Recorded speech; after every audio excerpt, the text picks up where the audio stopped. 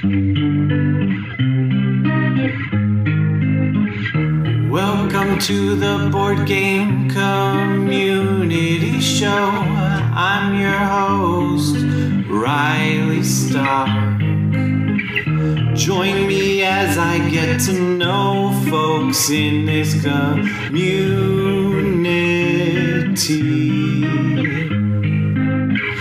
They could be designers or streamers, podcasters, YouTubers, publishers, whatever. Really anything within her at the end of its title is welcome here on the Board Game Community Show.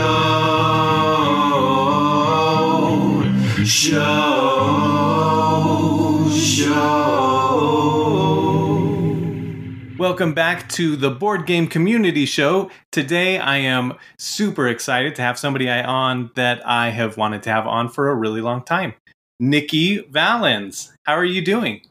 I'm good. It's great to be here. Thanks for having me. How you doing? Yeah, I'm great. Thanks for coming on. Thanks for, I always feel so nervous to ask people on Twitter to just drop into their DMs and be like, hey, you want to come on my little show? So thanks. Yeah, of course. I mean, it's fine. You gotta find a way to contact people. It's fine. Yeah, exactly. So Nikki has done a lot of different designs. Most of them, I think all but one on your BGG at least, is co-op.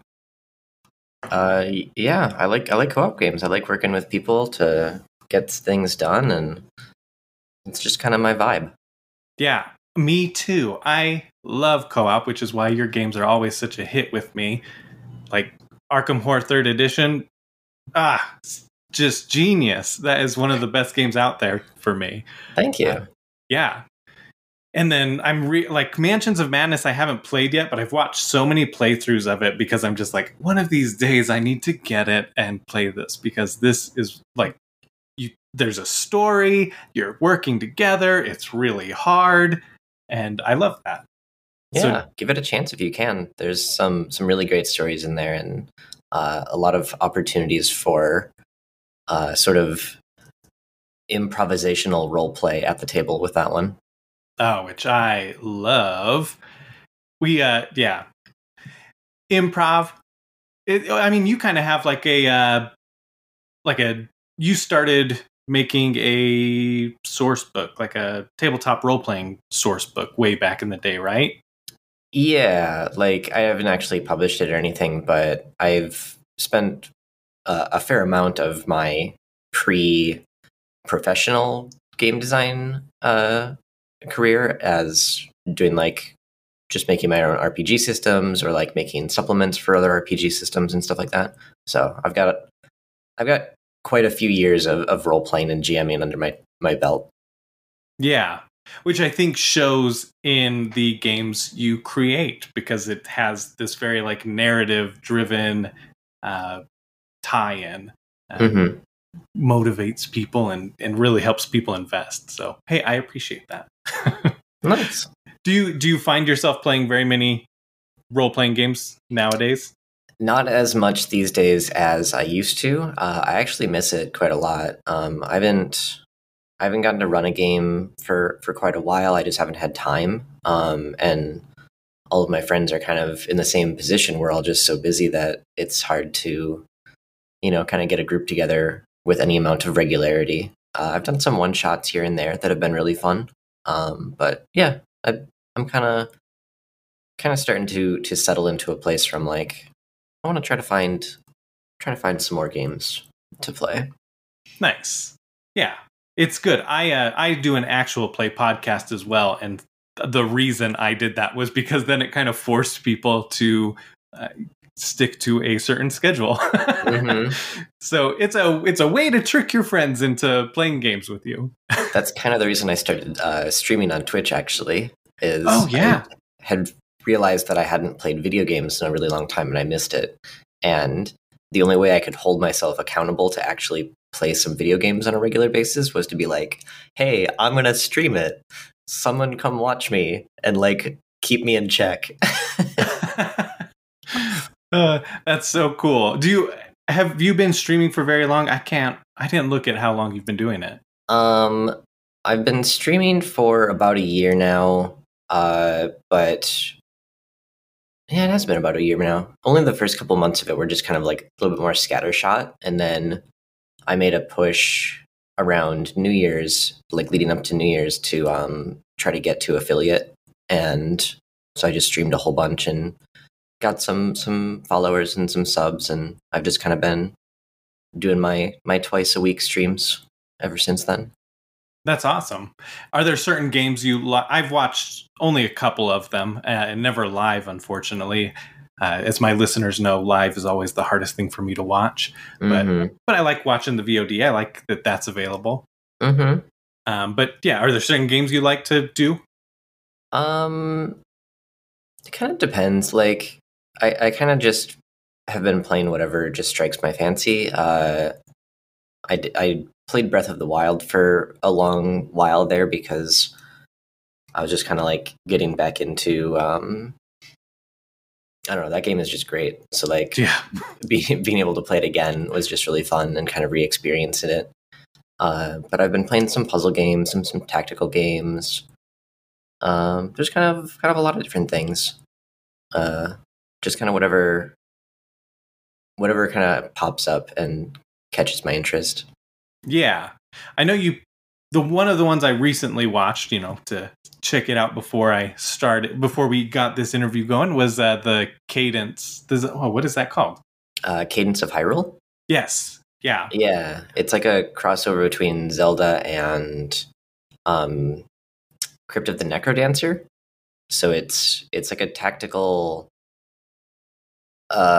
exploration roguelike type of a game. Although Cadence isn't. Cadence isn't really a roguelike. It's more of kind of the classical adventure Zelda format, but like to the mechanics of Crypt of the Necrodancer. So it's very like every step that you take, all of the enemies will also do something. So it's kind of this like almost chess-like tactics combat where you have to like think about what's going to happen every time you make a move and be thinking a couple of moves ahead so you don't get yourself stuck in a corner or something. It's pretty cool. Oh yeah. I loved watching you play it because that fascinated me. I knew like the concept and I had seen stuff for it, but after watching you play it, I was like, should I get this game? I probably should get this game because I love that like tactical feel to it. So normally, like Crypt of the Necrodancer is actually rhythm based. And Cadence of Hyrule is that same way. I've just gone into the accessibility settings and turned off the rhythm mode because it stresses me out way, way too much. So I've just been playing it sort of as a turn-based game, basically. But that's because I downloaded a demo forever ago, and I was like, "Holy cow, this is weird and weirdly hard." Like, I'm even a musical person, but I'm having a hard time because you have to like kind of keep with the beat, right? Yeah. Every move that you make, you want to make it to the actual rhythm of the music, and the music in this game is phenomenal. If you haven't, like, if anyone listening to this hasn't heard the soundtrack for Cadence of Hyrule, go find it somewhere because it's incredible. Great working music. But yeah, so like every step you take, if you do it on the beat of whatever the background music is, it kind of builds up this meter that makes your attack stronger and gives you like extra defense and stuff. So like the more on the beat you are, the better you'll be able to just kind of perform overall. And then if you ever like make a move that's not within the rhythm, or I believe if you take damage, it'll like just kind of like annihilate the meter that you've built up so far. So you have to kind of like rebuild it from scratch. So it's a little bit like you get into a really good groove with it. However, I'm not super good at that part of it. So it just stresses me out way too much. So I just had to turn that off so I could just kind of enjoy the art and the music and the kind of interesting puzzles and stuff that it gives. Yeah. Oh, absolutely. I didn't know that was an option, so I may have to try that. My wife always teases me because I'm like, oh, I like to play video games to relax, and I'm always yelling at the TV or something like, oh, come on, like I jumped, you know, and she's like, that doesn't seem very relaxing, but it is to me. Yeah, and I say this all the time, like regarding board games, especially like house rules are there to make the game more fun for you and your group. Like it's important to, enjoy your games. That's what you're playing them for, usually. So whenever people are kind of hesitant about, using house rules or changing a rule that they're not really happy with in a game, I always am very vocal about just like, yeah, just do it. Like it's your game. You can do what you want with your game. So it's really nice that a lot of video games, especially indie games, are kind of going that direction as well, with adding some really good accessibility options and stuff for being able to play these games in kind of different ways, so that they're just more, wider audience. It's easier for people to get into them when they can kind of set their own rules.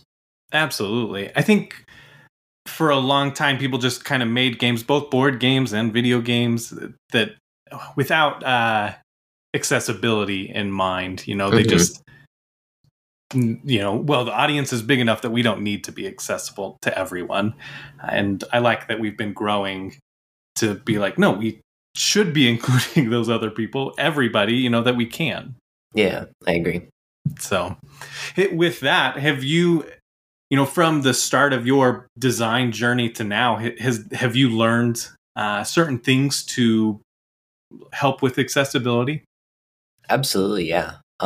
It's one of those things that I'm constantly trying to learn how to do better, and take steps towards making it true in my own games, and helping to make it true in any other games that people have me work on. But like back when I started, it wasn't something that was on my mind too much. I hadn't really, considered that those were things were that important. And as I kind of got more used to seeing people and playing games with people, I realized that all these things were really important, and just kind of learning all of the different ways in which you can just make games a little bit more accessible to people has been like a cool journey and a good learning experience. And it's a never ending, learning exercise. You never really are done learning how to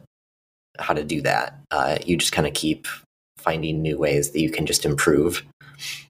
But it's good. I started out with thinking of just kind of the most basic level of accessibility stuff that you can really do, of like, hey, is this UI for my game, colorblind friendly and stuff like that.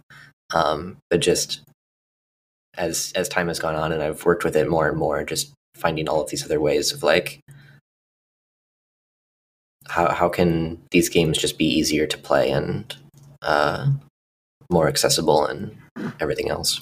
Yeah, with Artisans of Splendent Vale. I think I said that name. Right. I love it. It's a very weird name. But it's so great. Did you come up with the name? I did, yeah. I say it's a weird name, but I'm the one that came up with it. So.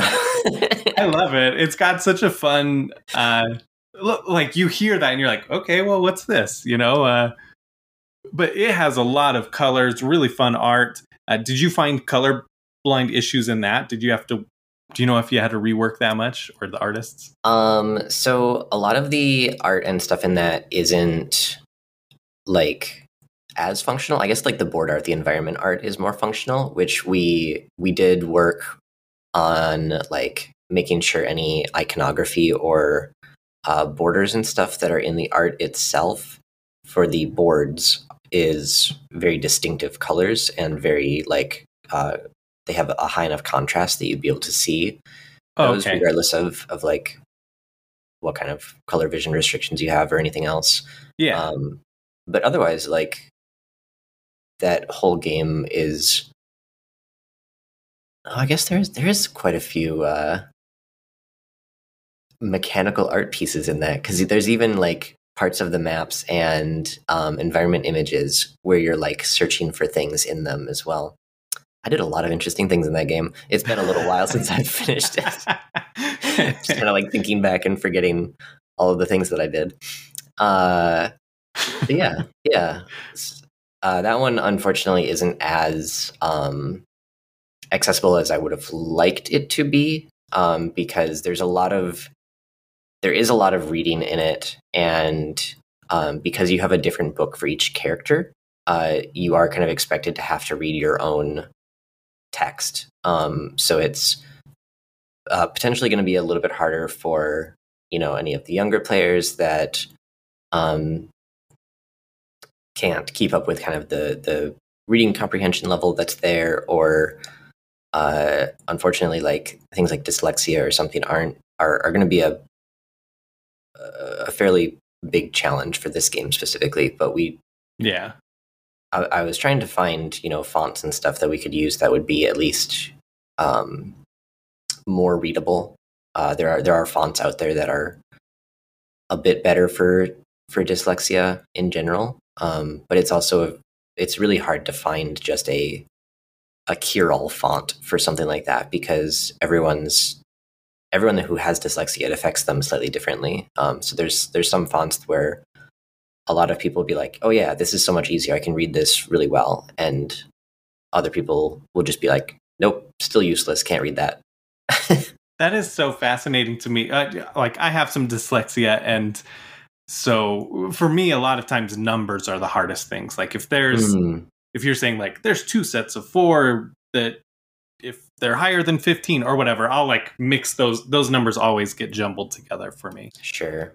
And it's so weird because my brain sometimes doesn't even catch it, and somebody will point it out and be like, what? And then I'll go back and read it very slowly, and it's like, oh my gosh, like 100%. I believed that I read it, right. Mm-hmm. But I've never explored the different font thing. And even just, how did they research all that? Like, how did they discover, hey, this person can read this same thing better in a different font? Because if I were to read, something in a different font, if I was reading the same thing in a different font, I guess I would already know what it should say because I experienced it once. Yeah, I'm not sure how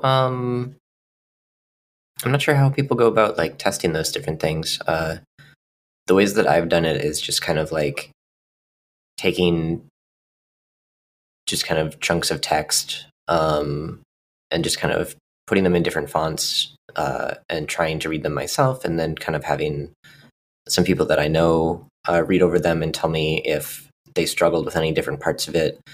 I've noticed in kind of doing my research about dyslexic friendly fonts, it has a lot to do with like the size of similar shapes and loops and things. So like a lot of English letters, for instance, will have like some form of circle or loop or like a tail or something in them. And like having those be different, like slightly different sizes or shapes, helps a lot of people. So having fonts that specifically are going out of their way to make like a B, a D, a P, and a Q, and a G all have like, slightly different shapes and sizes. So they're not all essentially just a circle with a stick coming out of it. Then yeah. That literally just blew my mind, because as you say that, like yesterday I had that happen where somebody said, I'm turning 29 in 6 days. And I thought they said, I'm turning 6 in 29 days. And I was like, that's not right. You are a very, like, and that it's because maybe they were born in a leap year. Yeah. Yeah. But it's, those loops, the 6 and the 9, and they can blur together to me. And then as I think about like, I'll often switch things if you have like B words and P words and D words all next to each other. That's when I start to get jumbled. And wow, I never realized what it was. Oh my gosh, you might have just changed my life. So yeah, there's some really interesting research out there about dyslexia and like different fonts and stuff that you might to look into. There's some cool stuff. You also Yeah. might find that as you're looking at it, you'll have what I talked about earlier, where some of them are like, oh yeah, this one's really good, and then other ones where it's like a lot of people will say like, oh, this is the font that I like to use, and you'll be like, nope, that one's bad. That's so cool. Well, what is it about co-op exactly that you love? Like, what draws you to that? It's a number of factors. The main one is just kind of like I really like working together with my friends or family to kind of accomplish the same goal. I'm not a very competitive person at heart. I don't really like playing competitive games that much because whether I'm good at them or bad at them is kind of irrelevant. Like it just kind of feels more adversarial. And I just kind of like want to enjoy my time with my friends and kind of like be working toward the same goal so that if any one of us is struggling with something, someone else can kind of be like, oh, well, we could do it like this, or we could try this way or something. And kind of, it's just more community driven, more like helping each other, which I just kind of, I like that. I don't know. It feels good. Yeah. Oh, yeah. That's how I feel. So I just wanted to double check on that, Do you have a favorite co-op game? Oh gosh, I don't. It changes every day. I think today I'll say it's Magic Maze. I like Magic Maze a lot. It's got a very cool, like everyone's working together to try to accomplish the same goal, but then overcoming the restricted communication between everybody. Actually, I should just explain what Magic Maze is. So you're working together to control these 4 different pawns on a board that's just kind of being generated as you're exploring it. A little bit like Escape or some of those other games. But the goal is like to get each of these 4 pawns to a specific spot on the map. And then once that's done, you have to get them all like out of this like essentially a dungeon thing that they're in. It's thematically it's a mall. It's like a fantasy mall that they're in. Yeah. But there's a timer in it, and you're not allowed to talk to each other except at very specific spots. And each player only controls certain actions. But everyone is working together to control all 4 of the pawns. So I might only be able to move pawns to the north, whilst moving them in other directions or doing other things is the responsibility of the other players. So basically, I have to be paying attention to all 4 of these pawns at the same time, be understanding where we're trying to get them so that I can move them north whenever that needs to happen, because I'm the only person that can do it. Which leads to really goofy like interactions and like team play stuff where if one person isn't on the same like wavelength as to like what we're trying to do right now as the others, people will keep looking at that person like, you need to do the thing. And they're like, I don't know what I'm supposed to do. And you start to have this like, I'll move this piece. And they're like, no, they move that piece back. And you're like, oh, I'll move this piece then. And they just kind of like are doing stuff. One of my favorite stories from that, I was playing with some coworkers back when I was at FFG, and we were like, everyone was clearly in agreement. Like we knew where this one pawn had to get to, and everyone kept like trying to like get it to go that way. And we needed like the one player who had the movement of direction that we had to move it. And we kept looking at him and like trying to get him to do the thing. And he's like clearly like just doing like, what, this isn't working. This isn't what we need to do like now, kind of face at us and like kind of moving things back. And we're trying to like, no, we gotta go this way. We gotta go this way. And then eventually like he finally makes the move that we wanted him to make, but he doesn't like move it quite as far as we thought. And then we all kind of look at the board and we're like, oh. And like as a group, we all had this collective realization that there was a wall on the board that none of us saw except for him. And Oh we my were all just like, goodness. oh, okay, yeah, kind of like, and then we just started moving it around in a different path to get there. But it was like such a cool moment where like literally the entire group, except for one person, just didn't understand the task at hand. And like, as soon as we hit that one wall, we were just like, oh, oh yeah, you were right the whole time. Okay, we'll go your way now. I love that. And I love that in co-op, when co-op games get that moment where it's just like you have a frustration with a certain player because you don't realize something, and then when you do realize it, you're like, oops, my bad. Hey, we're cool, right? Yeah. There's some really fun moments, especially with like the restricted communication type co-op games. I think looking back on it, so I only in the last few years here have found out that I'm autistic. So for a lot of my career, I didn't know that. And I didn't really understand why I had a lot of trouble communicating with people. So these limited communication cooperative games have always felt really interesting to me. And looking back on it, like I now have kind of a better understanding of why that is. Like when you cut off everyone's normal way of communicating with each other, it kind of puts everyone at the same level in terms of like, how do you accomplish this goal? So for me, as someone who always struggled to be able to communicate with people, it's like, oh, I feel like I'm finally like, able to work with people on the same level as they are at in terms of communicating with them.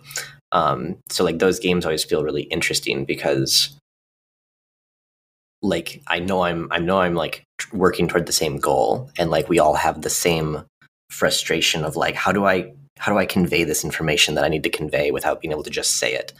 So yeah, it's pretty interesting. There's a number of games like that, and like obviously Quirky Circuits is one of my games that I did that with as well, where there's limited communication. Yeah, I was about to ask, like, is that partially why you did Quirky Circuits that way, or? Yeah. So Quirky Circuits originally started with like, I wanted a cooperative programming game, action programming game, and there just wasn't any like out there that really satisfied what I wanted. There's like a few of them, but they just didn't quite do what I wanted. So I was just like, I'll just make my own. It's fine. And I originally started it knowing like I would like this to be a limited communication cooperative game, because that just works really well with the action programming aspect of it. And then as I was trying to figure out how to get some of it to like work, I suddenly realized that the idea of having like players taking turns doing a thing was restricting me in a way that I didn't like. And I realized like, oh, I could just do something similar to like what the mind does, where it's not about taking turns. It's about like knowing what comes next and being able to make the correct play. So I kind of switched it over to that, which really made the design all come together and kind of function, which is really cool. Yeah. Oh, absolutely. I haven't gone to play it yet, but it has been on my my wish list for a long time. I just never see it at my local game store. I probably should just order it online at this point. Yeah. So we released another box, a smaller box that's only $20 that should be in like Barnes and Noble and a little bit easier accessible. That one. Oh, is that the standalone expansion one? Yeah, it's called like Penny and Gizmo's Snow Day or something like that. That's right. Yes. So it uses Gizmo as one of the robots from the original version of the game, which is a Roomba with a cat riding it. Right. And Penny is a new robot that wasn't in the original game. That is a penguin who kind of like slides around and does stuff. Yeah. So there's a few levels for both of those two robots in there. It's a much smaller package, so it's only $20 instead of the like $50, I believe the original was. So it's a little bit easier to get into. And I tried to design the flow of like what levels you're getting. Like like each page that you turn, if you just did it in the book order, is a little bit more like teaching you the concepts of the game as you go. Whereas the original release, I didn't really do that as much, and I think the flow of the game and learning the game suffers as a result. So I'm really proud of kind of the design of this smaller version of it. Yeah, that is really fascinating to hear, and I've heard that from a few designers, especially with co-op games, where after the fact they realize I should have reorganized stuff or provided some sort of like play it in this order to help progression. But yeah, I'll definitely have to check that one out. I mean, I would happily spend the full price because I've never heard a bad thing about this. But actually, one of my past guests, who do you prefer? Some people prefer autistic, and some people prefer has autism. Do you have a preference? I just go with autistic. It's fine. Okay, cool. I just wanted to check. So my friend that has is autistic, and this is his favorite game. Is Quirky Circuits. Oh, cool. Like, I love it because like it's so fun and funny, and that the interesting moves and like trying to guess what people are doing, and it kind of puts everybody in at the same level as me. Where like I don't always necessarily understand certain things, and in here nobody else does either. So yeah, everybody's trying to understand logically. That's really cool. That it's kind of the same thing that I was talking about. Yeah, exactly. So when you were talking about that, I thought about that friend, and I was like, oh, that's brilliant. But then also other friends talk about just how much they laugh and love the joy this game brings them. So I think it'll be a hit for me and my wife. Plus, a cat on a Roomba, right? You know. Do you have say pets? No to that? Yeah, exactly. I don't have any pets right now.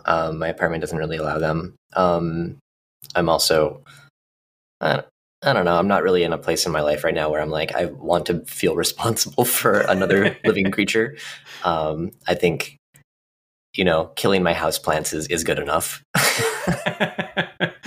Yeah, I feel that. We have a lot of pets, but our houseplants still die plenty. And part of that is because we have pets, and they love to tear things out of soil.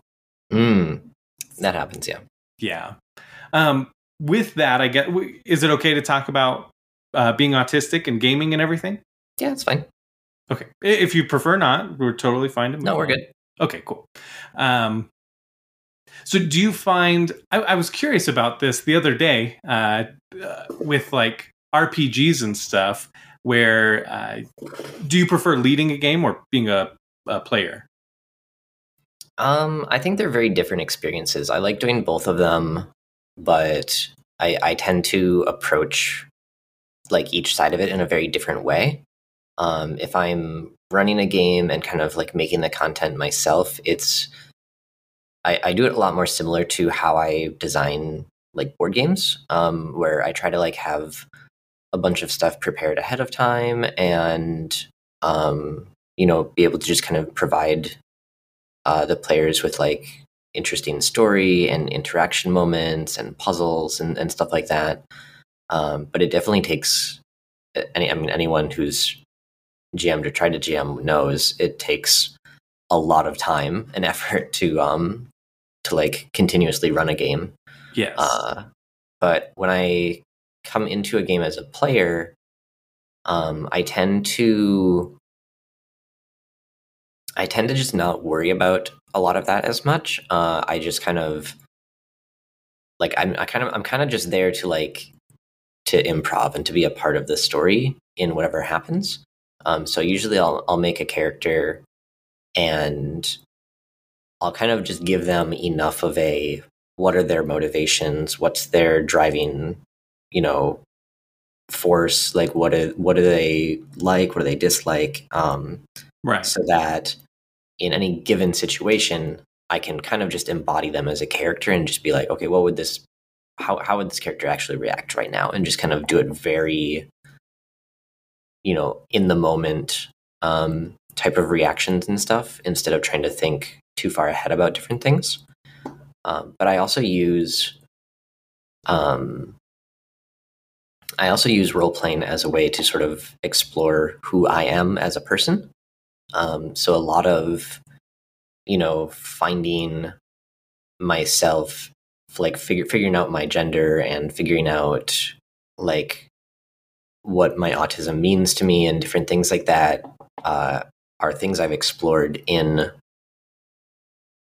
actual role playing games, like as characters and stuff. I'll just play characters that are like different genders than I am and just kind of see what that is like. It's kind of like just trying on a personality or a different identity for a bit and just being like, what would this be like to be like this? And I've learned a lot of things about myself as a result, which is really fun. That's fascinating. I love that. Was there a certain moment where you like realized they them for you? One of those role playing characters was actually a big factor in that. So I had been for quite a while, felt a little out of place in like women's get together type stuff. So like FFG, for instance, we had like a ladies lunch type of a thing where we would just kind of like, we would all get together and just kind of have lunch together, once a month or something, just to kind of, have that camaraderie with each other. And I started feeling kind of out of place because my experiences are very different than a cis woman's is. And around like a little bit after kind of I was feeling that for a while, I had an opportunity to create a character that could just be non-binary and go by they them and just kind of experience what that would be like to be in my friend group and have people using they them pronouns with me, and it just felt more right, like more like I felt more comfortable in it. So like after playing that character for a few sessions, I was like, hey, I think I want to be they them in real life too. And just kind of like it just kind of came out of that. That is so cool.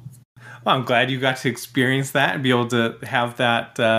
Did you do that with your group there? Kind of your like telling them first, and I guess sort of coming out, right? Kind of. It was.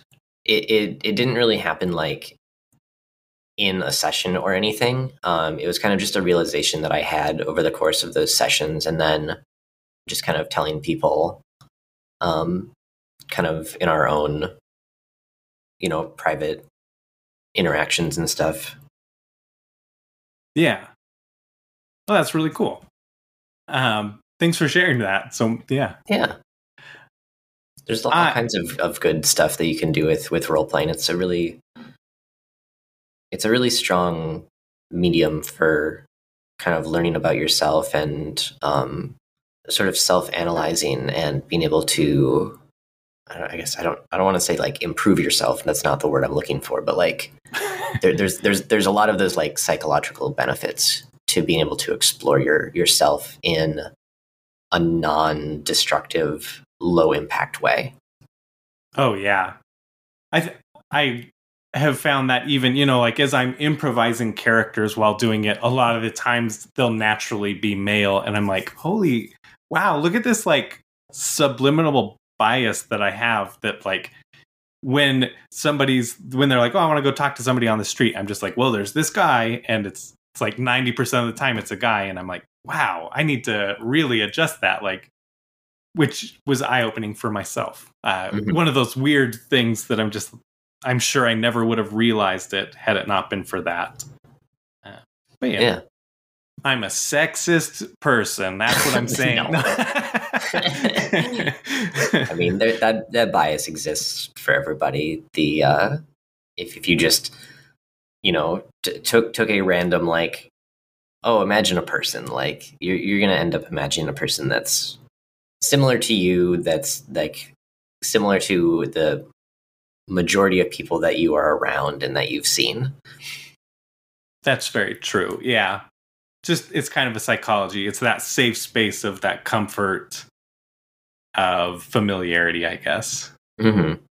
I have skipped so many of the standard questions of this because we've just gone off, which is fine. I don't think I'll go back to a lot of them because I'm sure that you've answered how did you get into board games? How did you get into design on other podcasts, right? Yeah, everybody asks me that. Yeah. So I think we can just skip that unless you feel like, you know what, I really want to talk about it. I mean, we kind of already talked about it a little bit, like starting with role-playing design and stuff like that. True. Well, then this part of the show, I usually transfer over to what you do outside of board gaming. So we've talked about role-playing. We've talked about video games. Are there other things you like to do outside of board gaming? I like to read and watch like different animation and stuff. I'm a big fan of comics and animation as a medium. I think it's very accessible, but also the kind of the artistry to it is really interesting. So like a lot of the time when I'm watching animation, I'm doing the same thing that I do when I play games. A lot of times when I'm playing games, I'm actually just analyzing them. I'm not really playing them that much. So I'm more just like breaking them down and thinking about the design of them. And I do that a lot with animation as well, where I'm thinking about like how, the animation is being put together and when style changes happen and stuff like that. I'm very aware of it. So like one of the things, probably the most common thing when my partner and I are watching something is something will happen and I'll just go like, oh, that's a cool art shift. Or like, oh, that was really good animation right there. Is just kind of like a comment that I just am constantly making. And my partner is also an artist and an animator. So like they're really into it as well. So we just kind of nerd out about different animation stuff and whatnot. That's really cool. Do you have I do want to ask, do you have favorite shows or things like that? But also, is there a favorite style you like? I wouldn't say there's a favorite style that I have. Every different type of story and different characters and stuff have like really good ways that they get shown. And like even within groupings of different animation and stuff that you would think about, there's still like all of these really different details in it. So like a lot of people, for instance, think of, Japanese animation as being like a very specific style, but like it's not really. Like there's tons of different variations within that kind of, anime-esque look. And how each of those gets, put together and like how they handle different types of scenes is very different. And I think every story kind of has its own needs that the animation can meet in different ways. So something that's, very calm or kind of chill, like a Ghibli movie, for instance, is, it's very soft. The lines are very rounded. There's like softer colors and stuff like that. Whereas if you look at something like Haikyuu, which is a volleyball sports anime, it's much sharper, it's much brighter. The animation is very quick, and whenever they have like really tense moments of like they're in a tournament right now and they're going to do this cool play and they spike the ball, and like the animation style is just like changing shot to shot as the like action is playing out, because it like helps to convey each of those individual moments. So like the moment that they like go to spike the ball, it's like the entire art style basically changes, and you get this like almost like slow motion, really cinematic moments with it and stuff like that. That's rad. Even as you're describing it, I'm picturing all these different like. I've never seen this show, but like I'm just picturing that different like. In a lot of animes, they do like the background will go away and it'll be like bubble effects or line effects, star effects, whatever it is. Yeah. And there's a lot of ways like that to just kind of show moods and emotions and stuff as well. Yeah. I will say if you're into animation at all, whether you like volleyball or not, Haikyuu is actually a really good like show to just check out because the animation in it is really, really good, and the ways that they specifically use different animation styles and different art styles to kind of convey all of the different scenes is very cool. It'll really get you kind of jazzed up about volleyball, whether you care about it or not, because I love volleyball. They do some really cool stuff. That's rad. I'll have to check it out. Haikyuu. Yeah. Like just how do you it's I have to type it so that I can try to remember how to spell it. So the romanization is Haikyuu. Okay. That I would not have gotten that. I was thinking it was going to be like, high school Q, something like that. But nope, way off. It's the Japanese onomatopoeia for spiking the ball, I believe. Oh, really? I think that's what it is. Like that, like I don't know. Do they say that while they spike the ball? No, it's just like slam or bop or all those the different like things that show up in like superhero comics. Pow! Yeah. Thwip. That's awesome. Well, cool. I'll have to check that out. Are there other things you enjoy doing outside of those? I like gardening and stuff. I say that I kill my houseplants, but at this point, I really only have one left that I've kind of figured out how to actually take care of it. We're just in an apartment, but we have a balcony, so I've got like a flower box outside that I do a little bit of gardening in spring and summer when I can. I like greenery. I like being surrounded by just nature. Yeah. Oh, that's great. We lived in the wrong way facing apartment. I can't think of the direction right now. So we could literally, like our balcony, we'd put things out there. Nothing would grow. Inside the house, all the windows didn't ever get the right lighting, plus cats inside. So we just never were able to grow anything. Our balcony is east facing, but doesn't get doesn't get like a lot of good light from the south. And we're in Minnesota here, so we're way up north. So the south facing windows and balcony and stuff is really where you get a lot of the sunlight for us. So I can't really grow things that want like a lot of sun because they're just not going to get it for half of the day, which is pretty unfortunate. But the east facing windows at least means that it's easier to get up in the morning. There'll just be some light, thrown in my eyes, and I'll just be like, okay, fine, I'm up. Yeah, I get that. Well, I didn't prep you for this next part, but oh boy, testing your improv here. Here we go. So this part of the show, we do ridiculous theme. We both come up with a ridiculous theme for a board game. And it doesn't mean it's like a bad idea or it's just something silly or something you think would be a crazy theme for a board game. So I've had this idea for a while, and I don't even know what it means. And I've never even taken the time to figure out what it means. But I have in my notes a board game that is essentially just a Renaissance painting. Oh, okay. I have literally no clue what that means. It's just there. It just lives in my head. Like already, I'm picturing some Renaissance style paintings. Do you think because those would be copyright free, public domain. But yeah, you could use a lot of that artwork.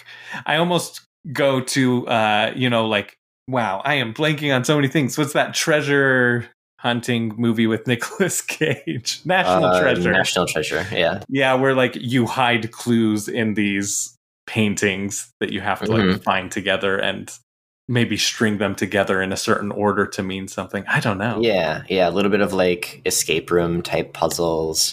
Yeah. Part of me wants to have it include like jigsaw puzzles in some capacity.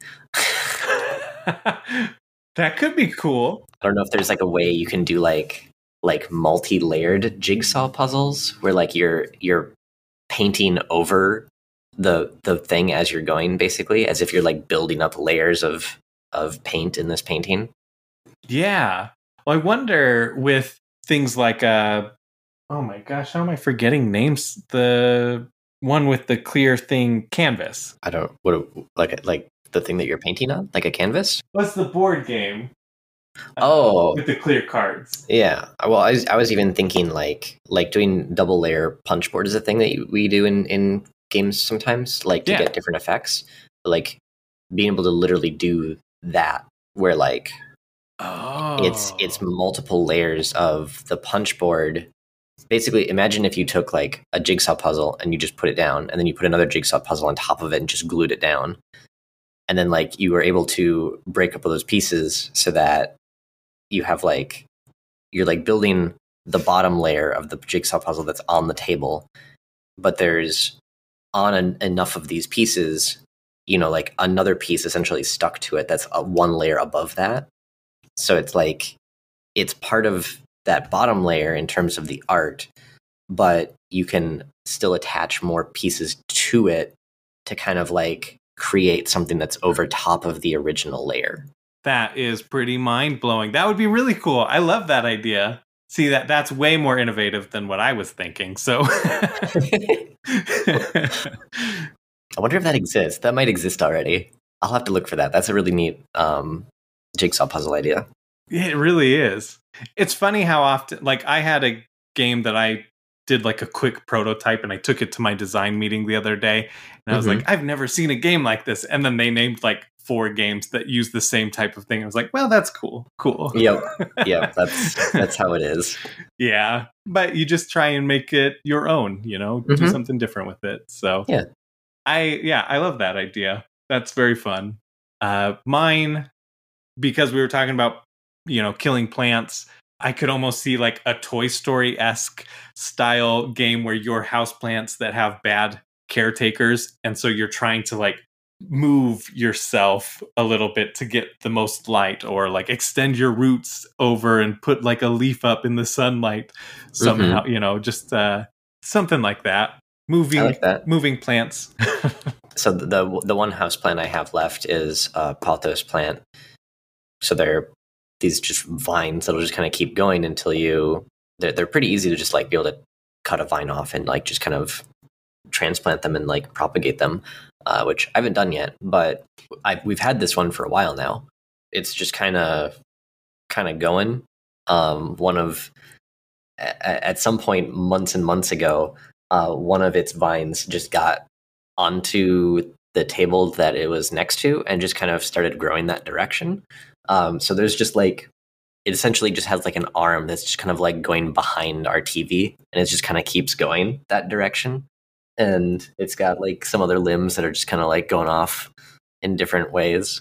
And that's really cool. It's just kind of exploring the space, Yeah. Yeah. It's like, hey, what's over here? Plants, I think, are really interesting. I work with like soil for my day job. So you'd think I'd be a better gardener, but I'm not. What do you do with soil? I use biologicals to help make the soil healthy so that whatever's in it grows better. Yeah. Lots of bacteria and fungi. Nice.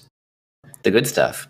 Yeah, exactly. It's funny, actually, because I'm allergic to grass and I work a lot with grass. And I'm also allergic to grass. Are you really? I have a great hatred for lawns.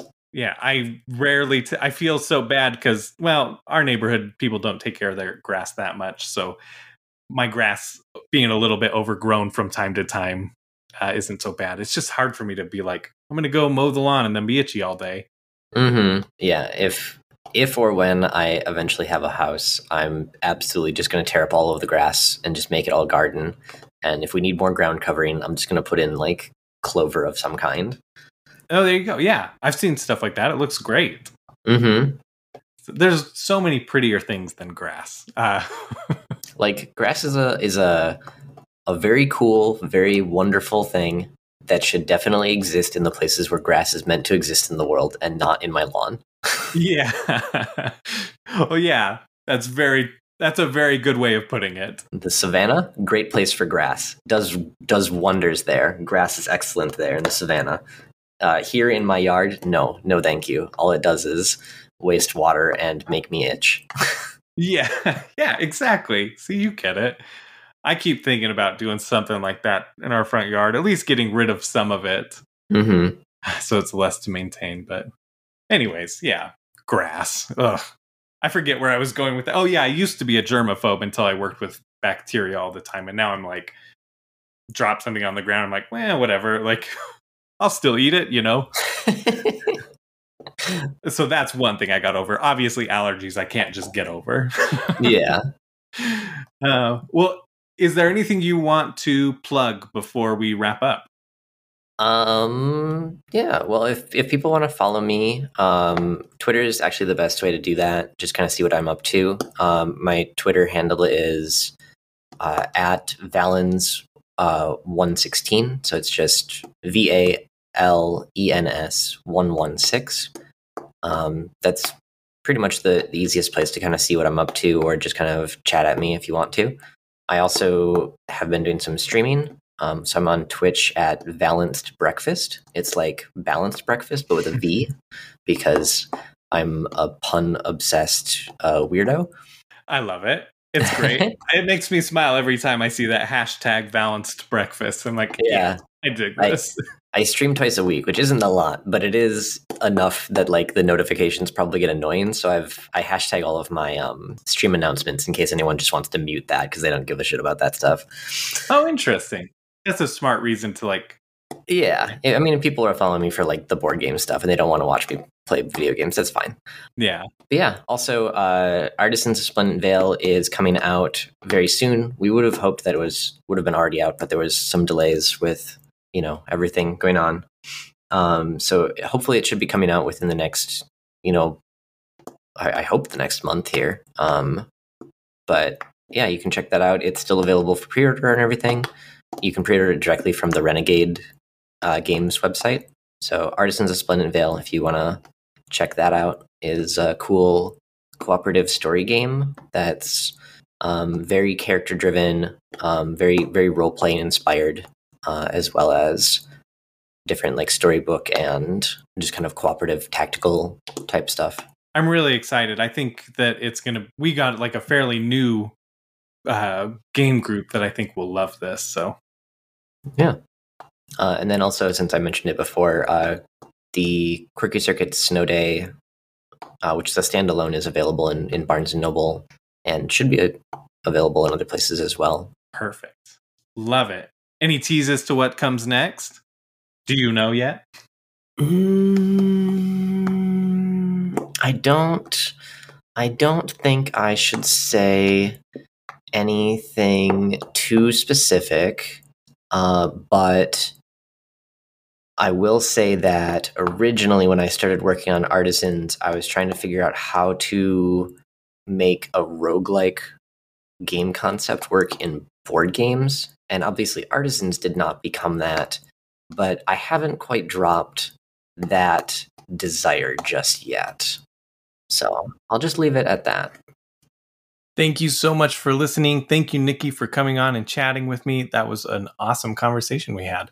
I'll try and go over the rest of my stuff really quick. Huge thank you to both David Rodriguez from All Games New and Old and to Chris Barrows from the Tabletop Express. They both had pushed me to ask Nikki Valens on the show, and I was so nervous because from the very beginning, I wanted to have Nikki Valens on because I just admire them so much.